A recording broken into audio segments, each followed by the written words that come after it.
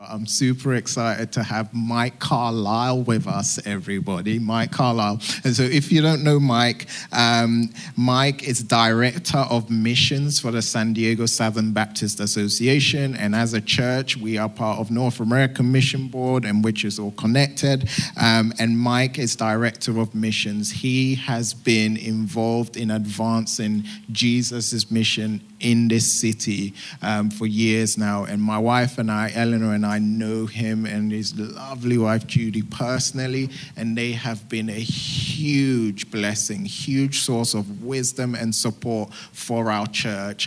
He is also on the board of our advisory team as a church that provides us with wisdom and oversight as well. And so he loves to golf, he loves to read, and he likes technology. I went on your biography and read all of those things, and so I'm sharing it with you guys.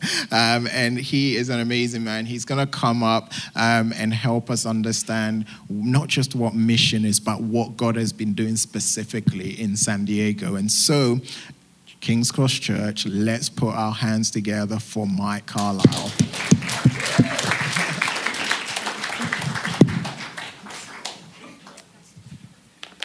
Oh, good. Thanks. So, good morning, church.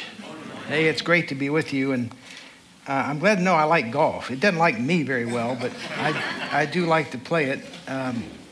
My son was a golf pro for years up in Orange County, and I always loved to watch him play because I could never do that. So I learned a lot from him. But it's a joy to greet you in the name of Jesus and tell you you're part of a wonderful network. We have about 200 churches now in San Diego County, from San Ysidro all the way up to Oceanside, where we live in North County. And so the gospel is being preached by your sister churches, and you're being prayed for by your sister churches. They pray for our new church plants and so forth. And there's a tremendous power in that because the gospel going out in Arabic and Filipino and Korean and other Asian languages and Ethiopian and so forth. So it's an amazing time for us to be a part of mission in San Diego, because San Diego is mission. And I'll explain all that pretty much in a minute. Thank you for introducing me. And this is my wife, Judy, over here. Judy is on our staff, too. She is a director of our ministry operations, discipleship, and mission. And so we're really getting fired up right now. And this has not been on the press at all, so you wouldn't know this. But we're the only group that's been ministering to the migrant human needs down at the border. We have a full-time missionary in Tijuana. His name's Juvenal Gonzalez. And we're coordinating now. In the next couple of weeks, you're going to hear a lot more about this on the news. But we're coordinating a lot of churches that want to come and just forget the political stuff. Just take care of some of the human needs that are there, which we've been doing now, feeding them and caring for them and trying to love them, share Christ with them, plant churches with them. When the Haitian big bubble came here a couple years ago, we had all kind of Haitians we were ministering to there. And now there's Haitian churches in Tijuana. They speak both French and Spanish now. There's 200 Haitians going to church in Tijuana because we planted a Haitian church there. So we're all about mission. That's kind of what, and thank you for the privilege of speaking to this today. When I grew up back in a little town in Ohio years ago, it's called Blue Ash, Ohio, just north of Cincinnati, northeast about 15 miles. And the community I grew up in was pretty much all alike. It was a blue-collar community. My dad was a heavy equipment operator. I thought men all smelled like diesel fuel. Seriously, I mean, I thought that's what men did. They smelled like diesel fuel. My dad drove a bulldozer every day of his life.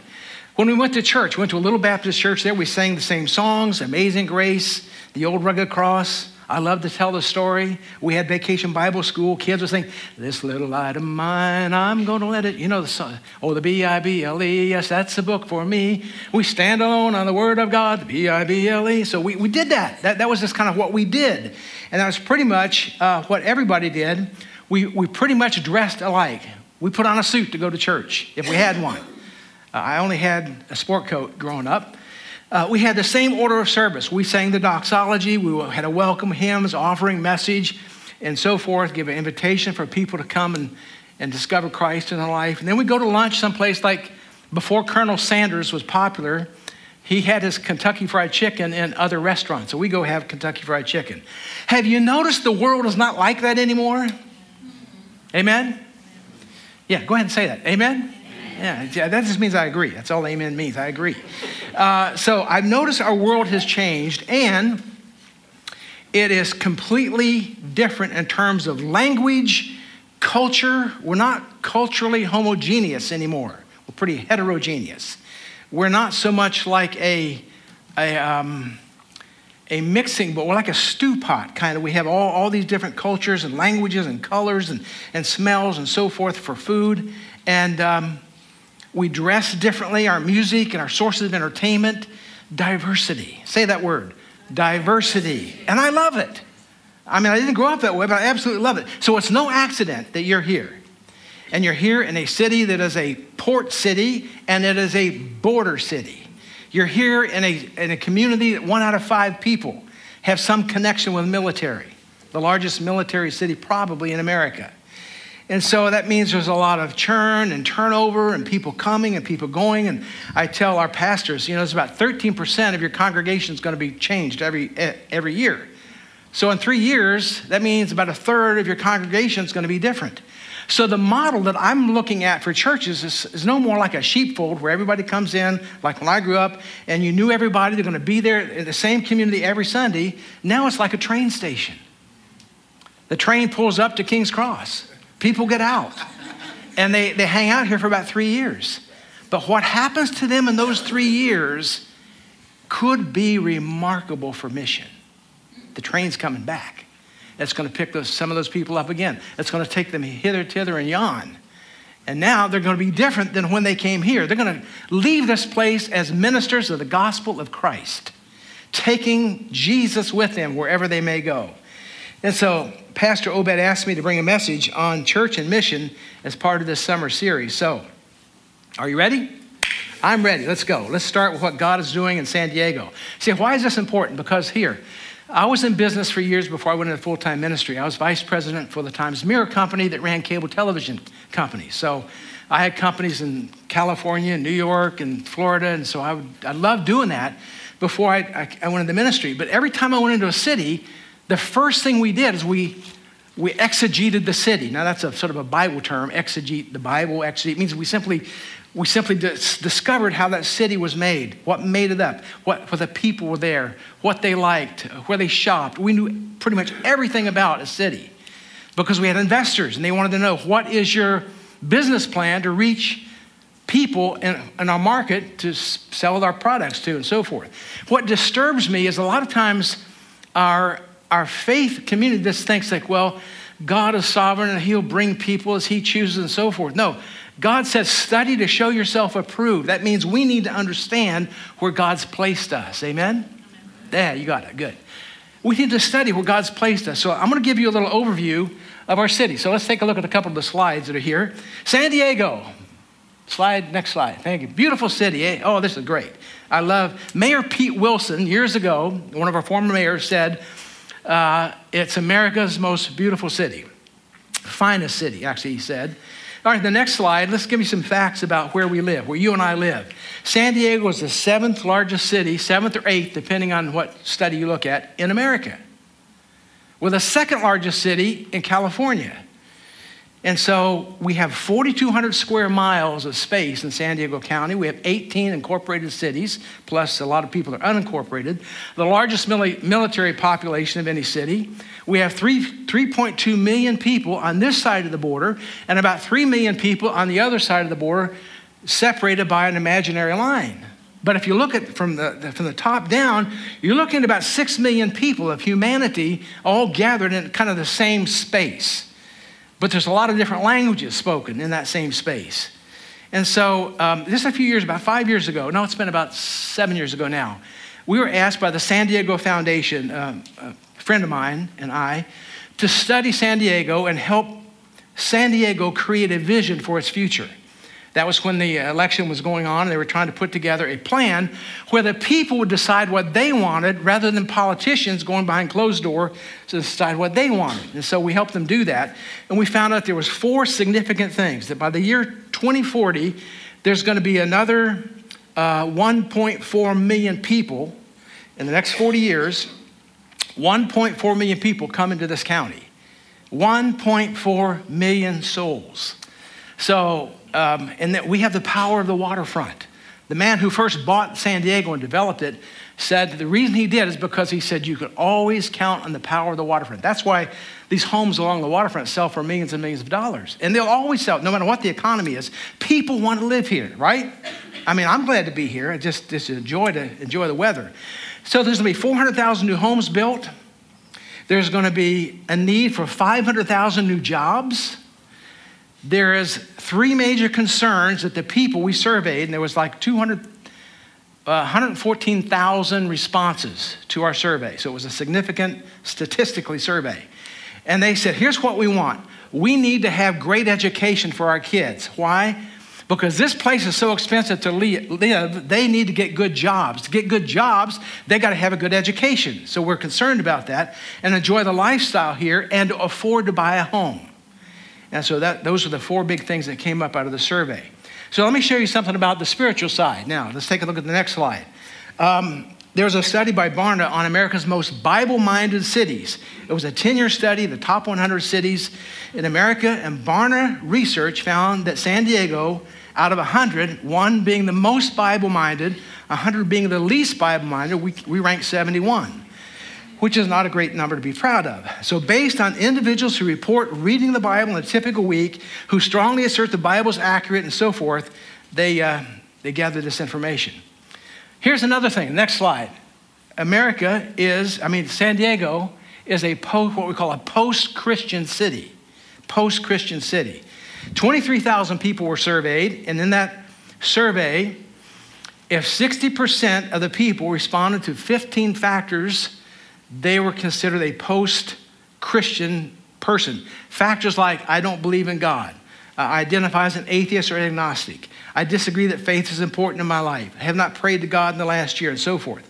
And so out of all of that information, San Diego ranked number 10. Now,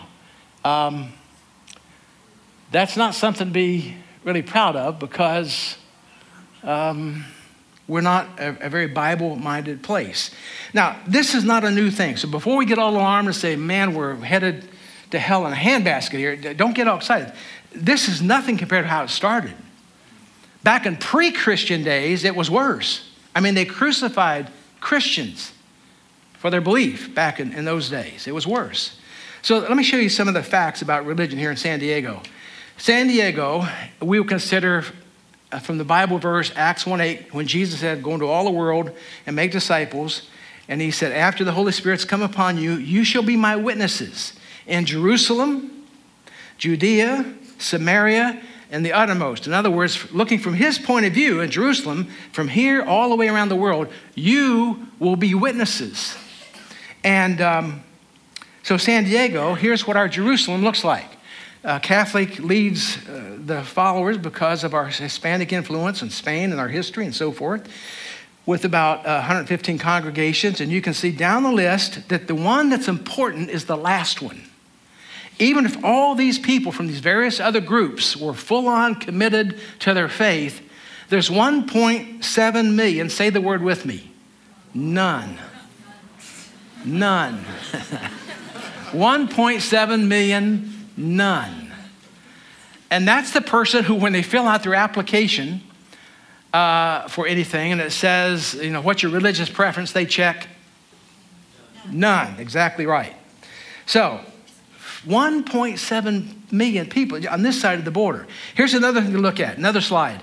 What do Americans believe? 89% of Americans believe in God. 74% believe in life after death. 63% say their respective scriptures are the word of God, and so forth. Now, with all that, we did a little, in 2006 to 2009, I'm going to run through this real quick because it's not all that relevant to it. We did a thing called Strategic Focus City. And I was sent here back to California in 2006 to lead this. And we mobilized 9,000 volunteers. We increased baptism in our churches by a significant amount. We planted 54 new churches in 3 years. And most of those are still going. We went from about 60 churches to well over 200 churches. So San Diego is now the 36th most churchless city in America. Now, the good news is that's beginning to change a little bit, hopefully because of the work that's been going on. Not because of what we've done, but because of what God's doing. So here's another slide. So the problem is, you have to decide if we're going to make an impact in a region that's basically post-Christian, not all that impressed with spiritual things, what do you do to get their attention? And so, take a look at this slide. How do we connect to the region? So move us ahead one more here. Click, there you go. So, there are people that are elected to lead cities. That was Mayor Sanders. So we went to Mayor Sanders back in 2006, and we said to him, what would it take to reach San Diego? We had him speak to some of our ministers and leaders and so forth. And so we wanted to position the church as a partner for good. I've never met a politician yet that said, well, we need more alcoholics. We need more drug abusers. We need more prostitutes on our... No, none of them are going to say that. They're saying we need clean water, fresh air, good schools, good education. All of those things the church can come alongside and say, we want that too. And so we want to position ourselves not as the church is over here, good guys, and all you sinners over here, bad guys. God sent us into the world, not to be of it, but to be in it. We're to be salt and light and influence, right? And so that being the case, let me just show you a quick video clip, and I'm running through this because I want to get to the good stuff here in just a minute, where we are in terms of where we're headed in terms of mission. And so our first attempt in trying to reach the cities, we said, okay, if we're going to reach the city, we have to serve them. So we had to find out where are the points of pain. And we found out there were 5 points based on what we talked to the mayor and other city leaders about, and we organized our churches and said, let's do something and have a day of service. We'll call it Faith in Action. Judy, my wife, actually led that effort and trained some of our leaders. And so let's use this as an on-ramp to serve people just because it's the right thing to do. In other words, listen to me. Evangelism was not our ulterior motive. Jesus said, I did not come to be served, but to what? Serve. Jesus calls us to serve, love God and love people. That's the two big deals. Love God and love people. And so we said, okay, we get it. So we're going to serve people. Now, it is our ultimate goal to bring people to Christ. It's not a bait and switch deal. In other words, we're serving people just like Jesus did, whether they come to faith or not, we're going to serve them. Because we found out the good works creates goodwill. And goodwill opens the door to share the good news. I'll share more about that in a minute. Here, watch this little bit, about a 3-minute video clip. Take a look. On this Sunday morning, many of San Diego's Southern Baptists didn't just go to church. They were the church.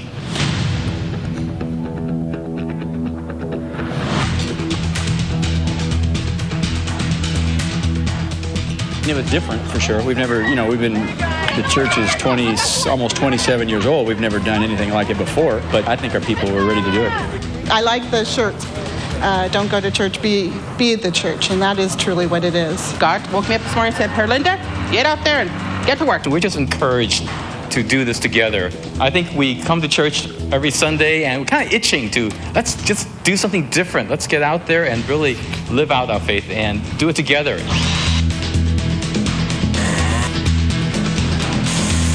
26 churches participated in Faith in Action, sending more than 2,000 volunteers to 90 ministry sites. Christians spread out across the San Diego area putting their faith to work. I was real excited last night about coming here and doing this with my family and friends and just being a part of helping out in the community. We've been cleaning up this garden and we didn't go to church because we've been helping out school. We underestimated them. And you might notice we probably have more painters than work, to be honest. And they just jumped at it. Painting a ministry center on Camp Pendleton, cleaning up apartments, block parties, sprucing up schools, and the community noticed. All the energy and sweat today made it happen, and we're very grateful, and you made a difference for us. I hope people wonder why we're doing it. I hope people say, what's behind all this, and why are they doing this, and come out and find out what church really is all about Jesus Christ. 2 questions emerged. The first question is, who are you? And then the next question is, well, why are you doing this? And it was glorious to see them say, well, we think Jesus cares about things like this, and we follow Jesus. So we're doing things that we think he'd be doing. For the churches and Christians who are a part, this is not a one-time event, but a habit they want to repeat over and over again. James tells us, we're deceived if we're not doers of the word as well as hearers, and this is one way to, shut the building down, and people are forced to be doers of the word, so it's great. The long term is, they're going to know that we're there already, and so many of them are going to probably visit us in the next couple of weeks. Church worship is not only being in a church. So I think for us, it was the enthusiasm in the church, but also the impact in the community, that people are coming to say, wow, that they really do what they say, that they really are believers, they really love people, they love the community.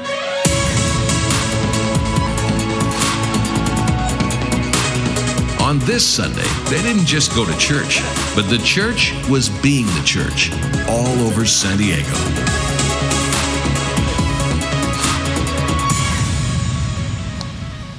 So the whole point of that is we want not only to be the church, but to build relationships. And in fact, there's two sides of the church. One is come and see, and the other is go and tell. And we do a pretty good job of the coming and seeing, but we need to do even a better job of the going and telling. So that actually, oh, by the way, I had glasses on there, and I just got to confess something real quickly. I had eye surgery last week, and this is the first time I'm preaching without my glasses. And things are a little bit fuzzy, so if I mess up, I hope you'll understand. But I'm pretty well seeing it, but I'll work on it harder. So what's the basis for serving? Check this out. Good works, read that with me. Can you see it? Good works creates goodwill, and goodwill opens the door to share the good news. Now, I love this verse in Peter. We're God's workmanship created in Christ Jesus to do, always be prepared to give an answer to everyone who asks. Now, have you ever had anybody come up and saying, I want to ask you a question. How can I become a Christian? It doesn't happen very often, but you know how it happens? When you do something for someone totally unexpected, totally sort of out of the blue, where you serve them in a way that's very meaningful to them, and they're going to say, why are you doing this? Who are you? And it opens a door. All of my life, I've been training people to be an evangelist who does the asking. Have you heard of the 4 spiritual laws? Can I ask you a question? For example, I'm being an evangelist. Do you know if you were to die, you go to heaven? If you were to die and go to heaven and stand before God, and God said to you, why shall I let you into my heaven? What would you say? That kind of thing. So we train people to do that. That's not what this is saying. You get it? Always be prepared. That's important. Being prepared to give an answer to everyone who asks you to give the reason for the hope that you have with gentleness and respectfully. So what we found out is when we serve people with good works projects and so forth, people were pretty shocked. They would say, now tell us who you are. And we train our people to say, don't say you're from the church and blah, blah, blah. Just tell them you're a follower of Christ. And probably a few years ago, you wouldn't have done this. You wouldn't have cared about this. But if Jesus were here, he would care about this. And so therefore, that's why I'm doing it now. And here's the magic moment. You say to them, can I ask you a question? Has anything like that ever happened to you? Could I share with you my story, how it happened to me? You see what I'm saying? It's a bridge. Good works, good deeds is a bridge over which the gospel walks the easiest to tell people about Christ. Look at this verse in Ephesians. We're God's workmanship, created in Christ Jesus. Say these words with me. To do good works, which God prepared in advance for us to do. Here's God's to-do list. He wants us to serve people. He wants us to love our neighbors. He wants us to get out of ourselves. Now, I am a student of cities. I did my doctoral work on transformational leadership for the global city. So Judy and I have traveled. We've gone across the country to Africa, Europe. We've gone to Israel, Jordan, all over North America. And we've studied how cities work. Every city's alike. They have 3 parts. They have a public sector, that's government. They have a private sector, that's business, arts, entertainment. And they have a social sector, that's churches and nonprofits, etc. All cities are alike in that regard. The challenge is getting them to work together for the greater good. That's our sweet spot, folks. There's no Catholic way to serve or Baptist way to serve or atheist way to serve. There's just service. And when you serve people, it opens doors. So I want to make that point. So in studying cities, we noticed something happen. Back in the early days of Christianity, I'm going to be a teacher here for a moment, Christians sort of moved into monastic communities. They sort of cloistered themselves into their own little worlds. And Jesus said, don't live your life so it's like letting your light be put under a bushel basket. But they did. And so the monastic movement went from the Holy Land all the way around through Europe over to the area of the pagan Celts.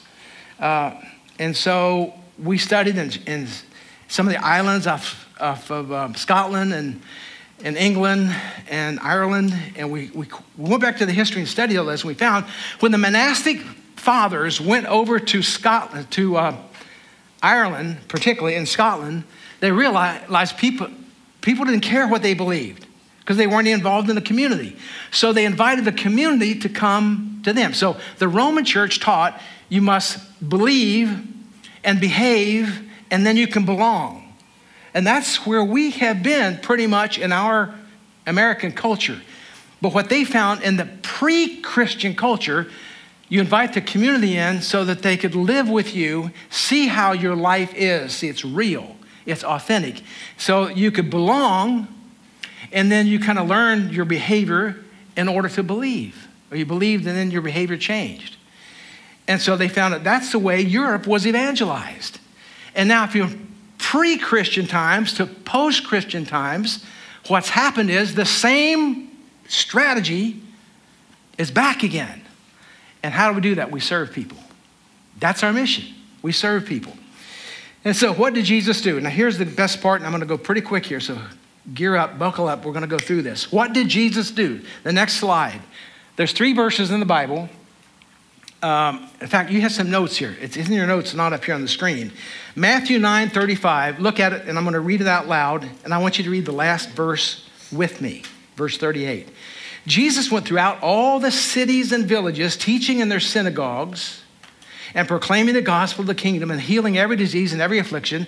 When he saw the crowds, watch this, he had compassion for them. His heart was broken for them because they were harassed.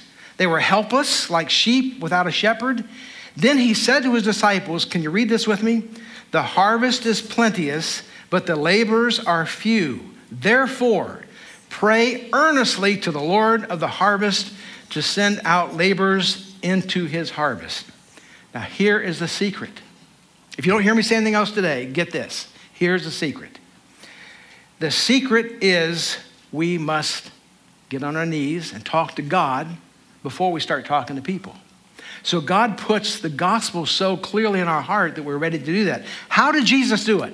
Let's walk through it. Number one, let's back up. Go to number 1. I'm sorry. I think there we go. There, right there. He engaged the cities and villages. So if you're taking notes, you write the word in engaged. He engaged the cities and villages.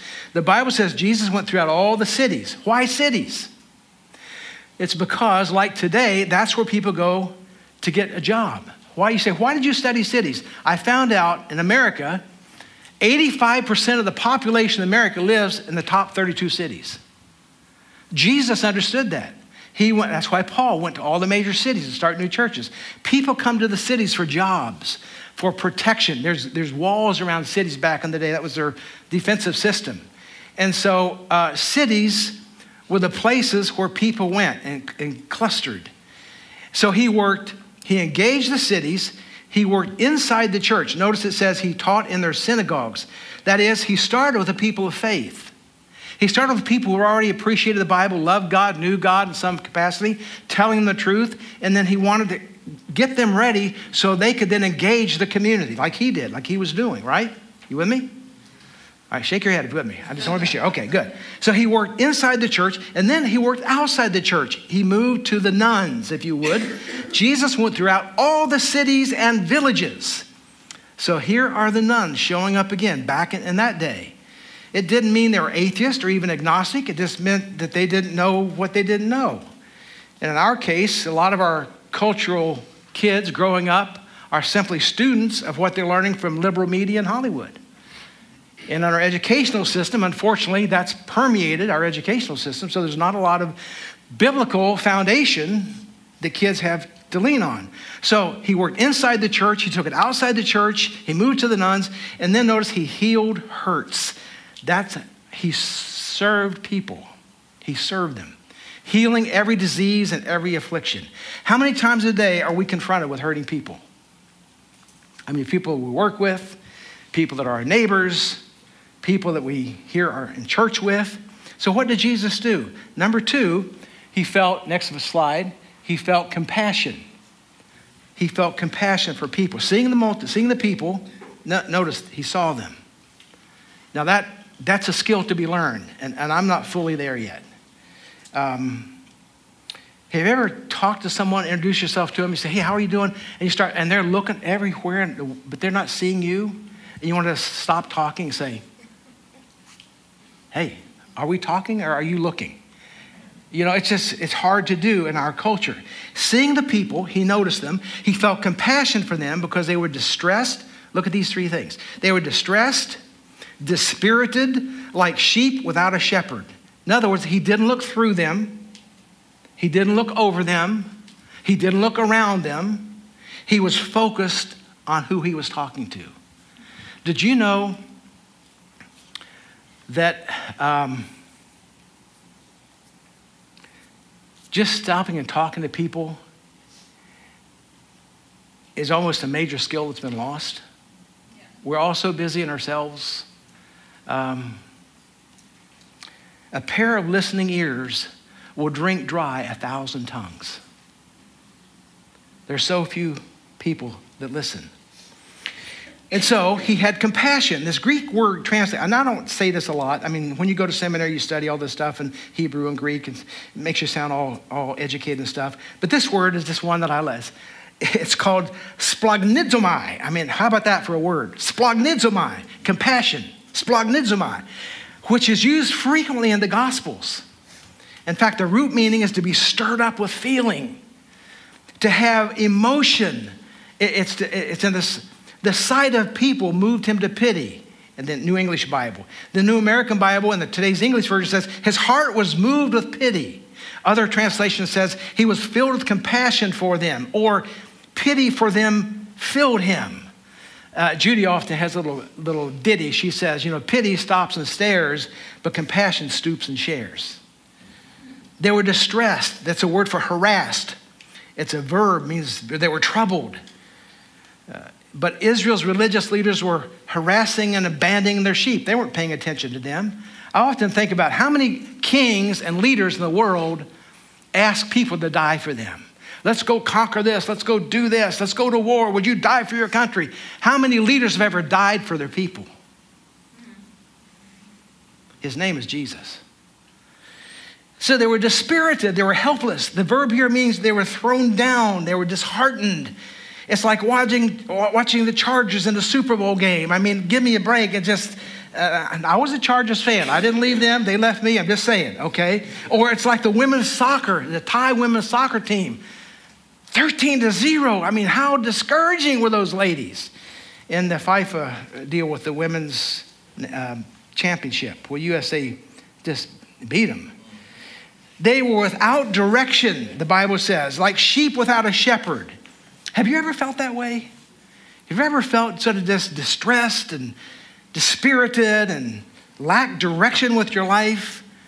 Do you know that most of the world feels that way? That's why mission's so important. God didn't create you just to have a career. God has created you for a mission on this planet. And someday all of us are going to stand before him and he's going to say, how'd it go? Time will be irrelevant, so we're not in a hurry. God may hit the tape recorder and play your whole life back in front of you and him watching. How did you use your time? How did you use your money? How did you use your influence for something that outlived you?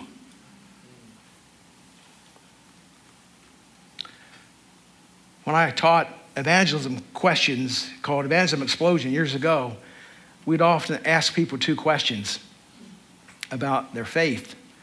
But I'm starting to ask different questions now. I'm starting to ask questions, have you found God's purpose for your life? Or have you found purpose in your life? Not God's purpose. Have you found purpose in your life? Ask people that question. You know, you're having coffee with someone and you're having a good conversation. Can I ask you a question? This is kind of philosophical, but have you got a purpose for your, do you really down deep feel like you know your purpose for living? And man, that opens a door that's huge, huge. And then ask the question, how's that working for you? Look at the next slide. What did Jesus do? This is the big deal. Number 3, he felt compassion for people. Number 2, the next slide is he calls us to the what? That's what the Bible says. Then he said to the disciples, the harvest is plentiful. In other words, where is God at work? Around us. Where are the hurts? Where are the people that are distressed and so forth? The harvest is plentiful. There's plenty of harvest, but their workers are few. So imagine, now my wife had the joy of growing up on a dairy farm. Her dad had to raise corn to feed the cows that he milked to sell for their living and so forth. And I can remember at the fall of the year how important it was when the corn and the crops were ripe. He could not do it by himself. He would call out to his neighbors and they would show up and they would help him harvest 80 acres of corn, put it in the corn crib, take it to make feed out of it to feed the cows all year. And so he would do the same thing for other farmers. So they all kind of worked together. He said, if your crop is ready, you've got to have laborers, and the crop is ready. You can't wait. It's urgent. He identified a reality. In other words, there's a thing in business called I think it's Pareto's Law, where 80% of the people do 20% of the work. Are y'all familiar with that? It's typically used in business a lot. And it's really used a lot in church, where 20% of the people do most of the work in the church. But we're talking about inside the church. Listen, there's not enough jobs in the church for everybody. There isn't. If all of you here this morning said to Obed after the service, I want a job, show me what I can do, he wouldn't have a job for you. But listen, if you see yourself as a minister where God's placed you in your career, and you see the influence you have with people there, because living your life as a believer in Christ, it's not inside the church that matters. It's the mission impact outside the church. We just gather here to get inspiration and learning and so forth. So 100% of the people following God all can have a mission and a ministry. And so how do we respond? Verse 38 says, therefore beseech the Lord. That simply means call upon God. Means pray. Pray. What do? We work. 4-letter word. W-O-R-K. So everyone's called to the harvest as laborers and ministers to share the good news. So where is your harvest field? That's a question you ought to be asking. God, where is my harvest field? Where do you spend your most time?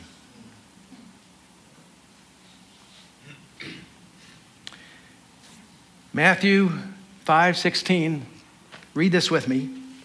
In the same way, let your light shine before men that they may see your good deed and praise your Father in heaven. Jesus understood this. Now, we sometimes act super humble. Well, I don't want people to know what I've done. I'll do it in secret. And there's a place for that at times. But he wants us to be able to demonstrate and display the good things of God so God gets glory for it. So, don't answer out loud. I'm going to give you a test, and I'm going to wrap it up here. Who is the customer of the church?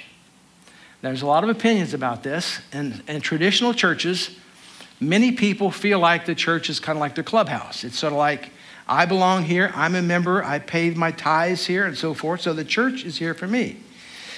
But if you answer that way, you would be totally wrong. Jesus had a customer. In fact, he told all kinds of stories. He talked about a lost son, the prodigal son, a lost sheep, who a shepherd left the 99 to go get the one that was lost. He talked about a lady who lost a coin and turned her house upside down to find the coin. Then he said, I come to seek and to save what? The lost. Jesus had a customer. It's the people who are not here this morning, and most likely. And maybe some of us here are still searching for a concrete faith. But Jesus had a customer. Now, we are the body of Christ, right? We're the body of Christ. Say, I'm the body of Christ. I am the body of Christ. You're absolutely right. That's a biblical true statement. So if we're the body of Christ, we have the same customer as Christ. So we have customer, lost son, lost sheep, lost coin. We are the ones that take his message, the good news of God, out to a dying world and so forth. So the customer of the church is people who are not yet in it. And I'm talking about reaching the nones, the dones, and the almost done. You say, what are you talking about? If you're done with the way you've seen church done in the past, don't leave it, change it. Let me show you what I mean.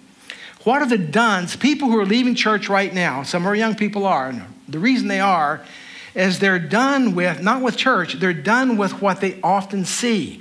They see institutionalism, judgmentalism, they see infighting, a passive audience, lack of applicability to life, hypocrisy, abuse of power, anti-intellectualism, or they see a lack of compassion ministries. And if they see that, they drop out, I can understand that. But do you notice anything missing in that list? I do. None of the things people usually leave the church over are things that actually define the church.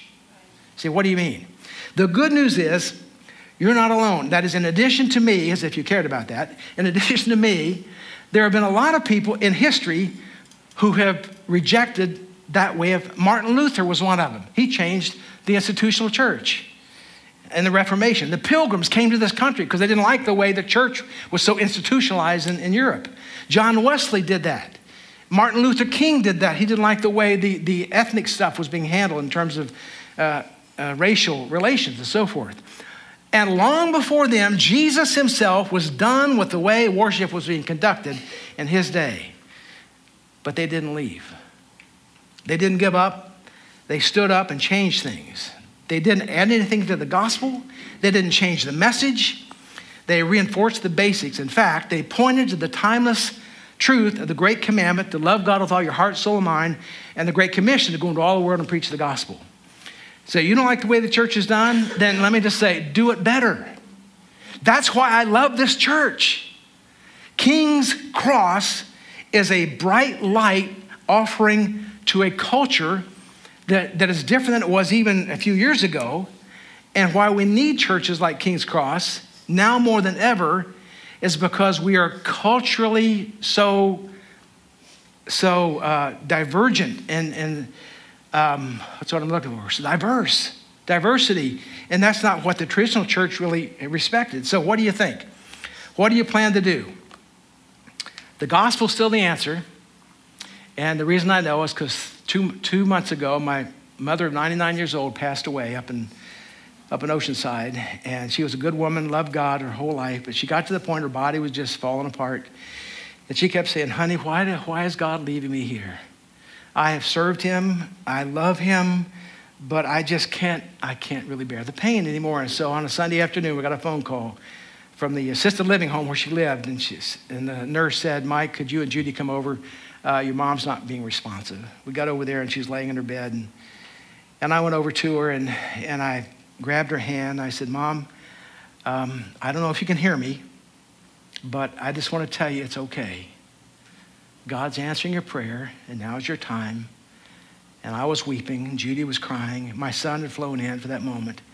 As we was talking to her, I said, in my mind, I said, I wonder if she really hears me. She taught our grandkids a little nonsensical ditty. A poem. She said it was going Applejack, John Sweeney, Yoch, Pocha, Domino, John Swandeck. So it's a stupid little thing that she taught them. And I leaned down and I said, eeny, meeny. And she mouthed, tipsy, teeny. I said, Applejack. She said, John Sweeney. I said, I know she's hearing me. And so even though she couldn't respond to me with her eyes open or verbal, she could sort of mouth it. And I just thought at that moment, here is a person whose life has been lived beautifully, and now she's going to enter her joy. And I want for you, I want for me, I want for us when we come to that point where God closes the curtain on our time here, and we're ready to enter into that space that none of us have been to, but there was one person that told us about it. The only person that ever was in heaven in eternity and came to earth, was born as a human like us, lived a life, preached the gospel, was crucified, buried, resurrected, and ascended back to the Father. He left this word, let not your heart be troubled, neither let it be afraid. In my Father's house are many dwelling places. He called them mansions. I go now to prepare a place for you that where I am, you can go, you will be also. Folks, we sometimes act like everything in eternity is all about this life, and it's not. Jesus came and told us what it's really like. But he used language so powerful that we can't grab it. He talked about heaven. He talked about the gates being like pearls and precious stones. And the most precious thing we have, like gold, we walk on it in heaven. It's the streets are paved with gold. Now that's metaphorical language just to stretch our thinking to the breaking point, saying, it's so glorious and so good, how can I understand life where there's no more tears, no more pain, no need for keys to lock and unlock doors, there's no evil there? That's where we're headed. And I want to take somebody with me. And I want you to go there with me. And I want your friends to go there with me. I want your children to go there. I want your parents to go there. It's time to pray. Would you bow with me, every head bowed, just for a moment? Lord Jesus, these few moments we shared together from your word about the harvest is plenteous. God, would you give us eyes to see people like you did? Would you allow us to know and sort of feel with some compassion what people are going through and living through, and just saying to them, we care? Can we pray for you? Would you give us a heart for people so powerful, God, that much of our time will be in prayer about people whose troubles and issues of life they're letting us in on and trusting us with to talk to you about? So with heads bowed and eyes closed, my challenge to you is, if you're here today and you want that kind of cause in your life, listen, I get it. This culture is not about brand. It's not about going to church. This culture is about cause. The greatest cause is Jesus has called you with a life mission. And today, if you want to receive that mission, maybe you've never really fully devoted your life to Christ. I'm not asking you to become a pastor or a preacher or anything like that. I'm just asking you to give your life wholly to him. Let him use you in your work and your influence and the people around you to grow you and mature you. Would you invite Christ into your life with heads bowed and eyes closed, no one looking but me right now? Let me just see. So someone here would say with courage, Pastor Mike, that's me. I want to have that kind of cause in my life. I want to give Christ full reign of my life right now. Lift your hand up real high. Let me see it. Amen. Thank you. Thank you for your courage. Thank you. Someone else. Yes. God bless you. Yes. Thank you. Put your hand down. Someone else. Several have responded. I want to pray for you right now. Just lift your hand up real high. Say, this is what I want. Fully devoted to Christ in my life. I want to be purposefully living my life, not aimlessly living. Anyone else? Okay, well, Father, you know those who lifted their hearts to you and they want to do the same thing. So I pray for these that have lifted their hand, that God, you grant to them what they've asked. You said, as many as receive me, I'll give them the right to become sons and daughters of God. So based on that, I simply thank you that here's some brand new folks who wanted to step in and be fully devoted to you. Bless them, oh God. Lead their life. Let them share this with others. In Jesus' name. And all God's people said,